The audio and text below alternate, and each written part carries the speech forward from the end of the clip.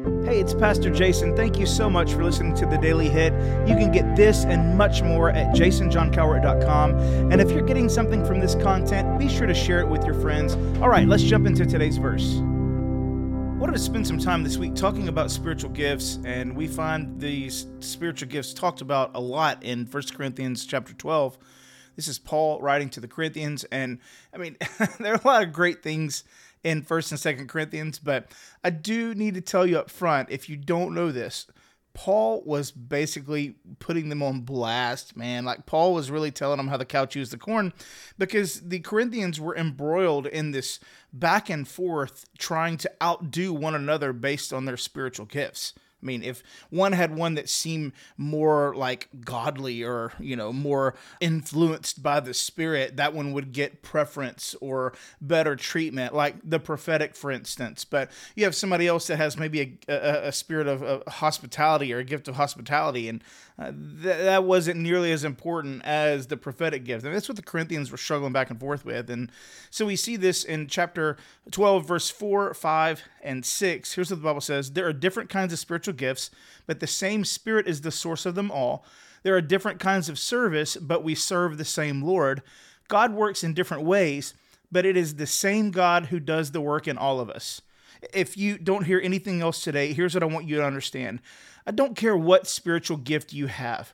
It does not matter what spiritual gift you have. Every one of them is important. Every one of them comes from the Spirit. He is the source of all of them. Every single one of them matter. They are all needed. They all come from the same God who is working in all of us. So we a lot of times can look at somebody who's on the platform and think, wow, that's a powerful gift. They got a gift of being a pastor or a teacher, and we listen to their words, and like God gives them supernatural abilities to understand the Bible and then to relay that information. So it's not necessarily just all a spiritual type thing, like, interpretation of the Bible. Some people are really good at delivering a message. They're really good at communication. And I see that as a gift from God. It may not be necessarily in this big list of spiritual gifts, but these are gifts that come from God.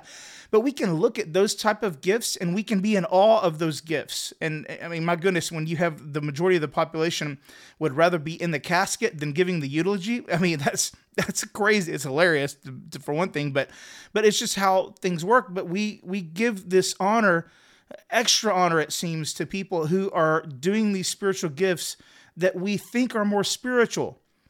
And then we can easily look down on somebody else or minimize somebody else who's doing a spiritual gift that we don't see nearly as honoring as maybe a big gift like being on the platform.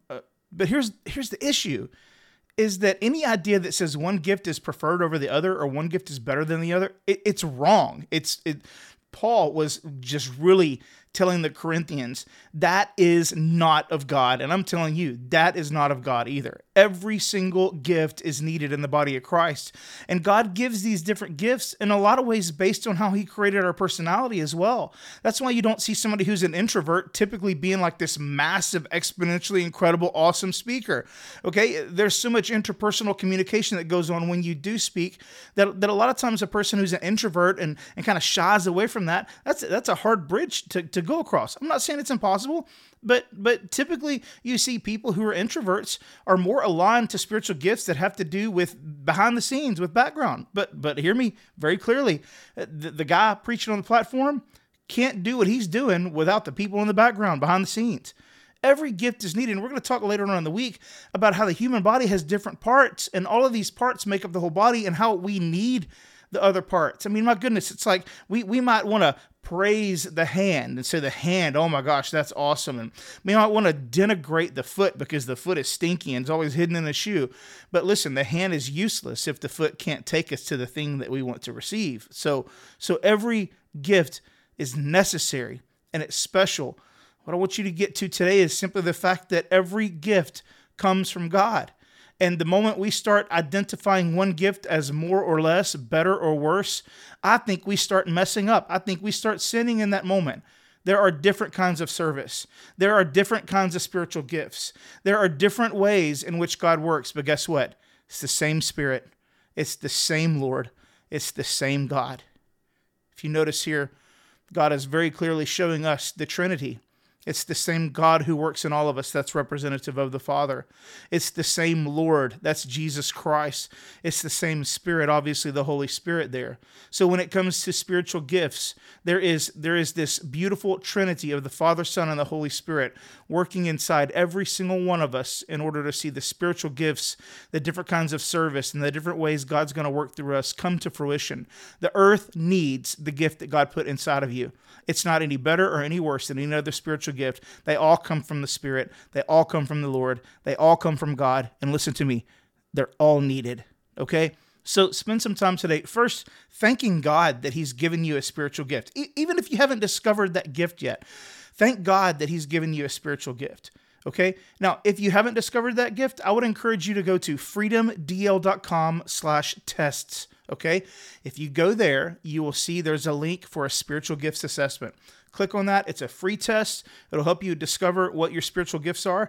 And then the last thing you need to do is to ask the Holy Spirit to give you opportunities to walk in your specific gifting. I pray to God that you're in a church that not only wants to recognize those spiritual gifts in you, but to pull them out and to give you space to walk those spiritual gifts out. I pray that you're in that church. That's something we focus on a ton at Freedom Church, is not just identifying your spiritual gift, but giving you space to walk that out. But whatever you do, be sure you're operating in your spiritual gift. Why? Because the kingdom needs it. Okay? People on earth here need it.